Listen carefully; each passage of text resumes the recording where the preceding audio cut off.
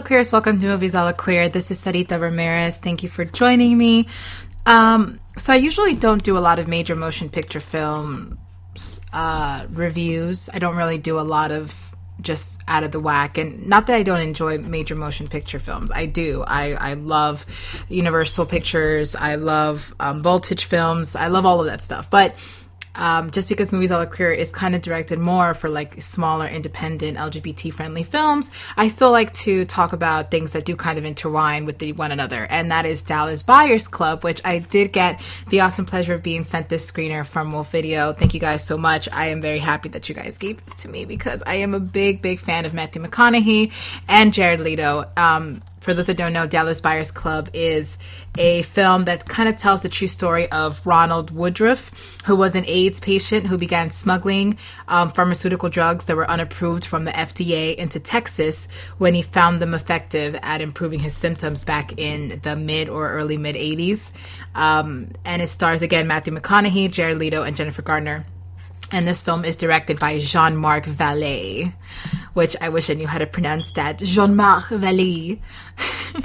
Now, I'm not going to review this film like my other queer films, even though what I love about this film is that it does give you kind of like, we're introduced to Ron Woodruff as this homophobic cowboy asshole who is so unlikable, such a douchebag, and yet, you know, when he does receive the news that he is contracted with HIV virus, and, you know, you kind of can't help but feel bad about him, and you kind of can't help but, like, appeal to his character, even though he is a jerk. That's how good Matthew McConaughey plays this role. It's probably his best role yet, apart from, like, Lincoln Lawyer. And he plays a role where you know it's a good film, and you know he's an outstanding actor when you fucking hate the guy, and you would never be friends with this guy, and you would want to fucking kick him in the face at many times, but you still are on his side, and you still want him to succeed. And it's not a sense of being a good person or a bad person or being a moral person, but you know it's just a good film when you kind of can say at the end of the film, or even at the beginning of the film, like, you know what? I want this guy to live. I want this guy to move on, and I want, you know, you almost want to be his friend. You almost want to work for him.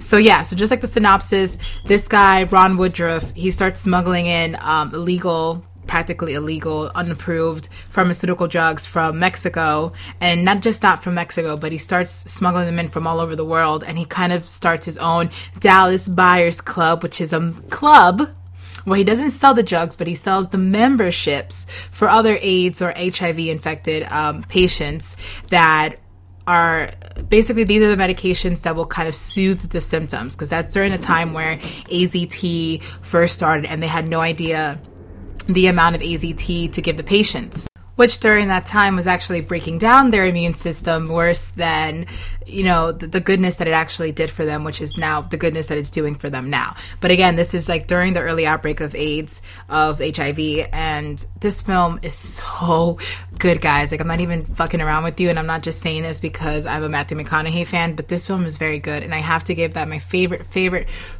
character in this film is not even just the one who Matthew McConaughey plays, Ron Woodruff, but it is the one that Jared Leto plays, and that is Rayon. And I have to say, I am in love with his character. He plays a transgendered woman named Rayon, who is kind of going to help Ron Woodruff, aka Matthew McConaughey, selling these pharmaceutical illegal drugs, of course, but it's for the helping matter. But of course, Matthew McConaughey's character, Ron, is definitely smuggling them in also for just an extra cash. But at the end, you kind of just see like the awakening, the kind of overturn of his character, and it's just so good. Here's the trailer. If you guys have not heard of Dallas Buyers Club, I mean, this film is nominated for so many awards for the Academy Awards season. So gotta watch this trailer.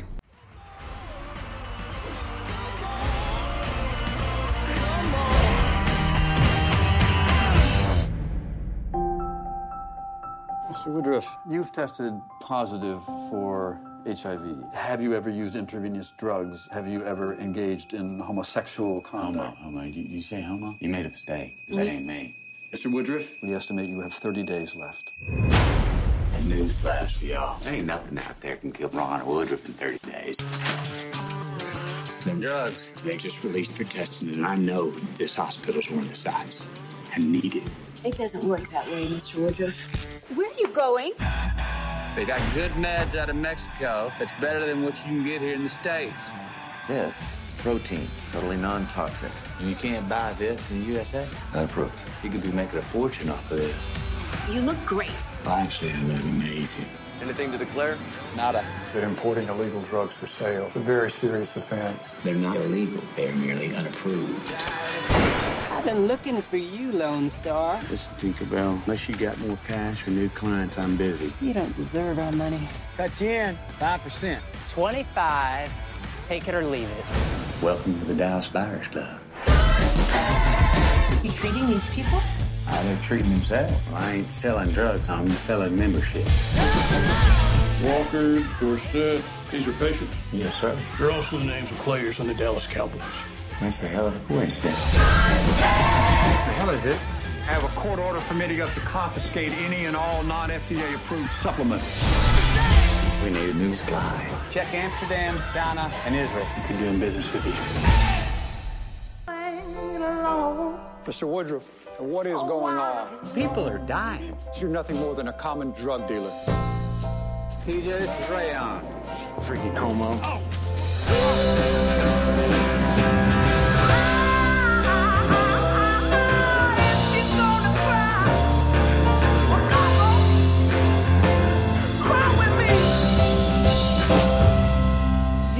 Man, I got one life. I wanted to mean something. Just let me be your ticket home.